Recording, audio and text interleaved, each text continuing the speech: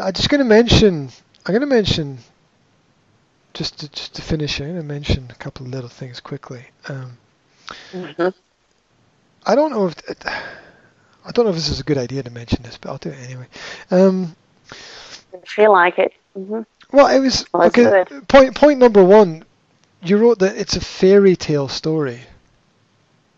Yeah, Uh-huh. yeah, Uh-huh. and I felt that that was saying that everything's beyond my reach.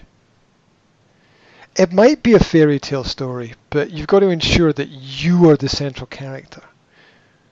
Everyone's life revolves around themselves. It has to. You have to be the central character in the story of your life. But not only the central character, you have to be the writer of the story as well. And so, um, this idea that things are beyond our reach. All my emails are tagged with the same message, which is it's always impossible until it's done. Hmm. Uh, so don't. It. It's not a fairy tale that doesn't have you in it. That's important. Uh,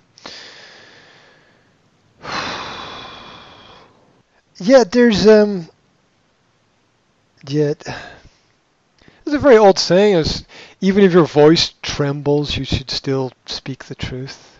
Yeah, and um, the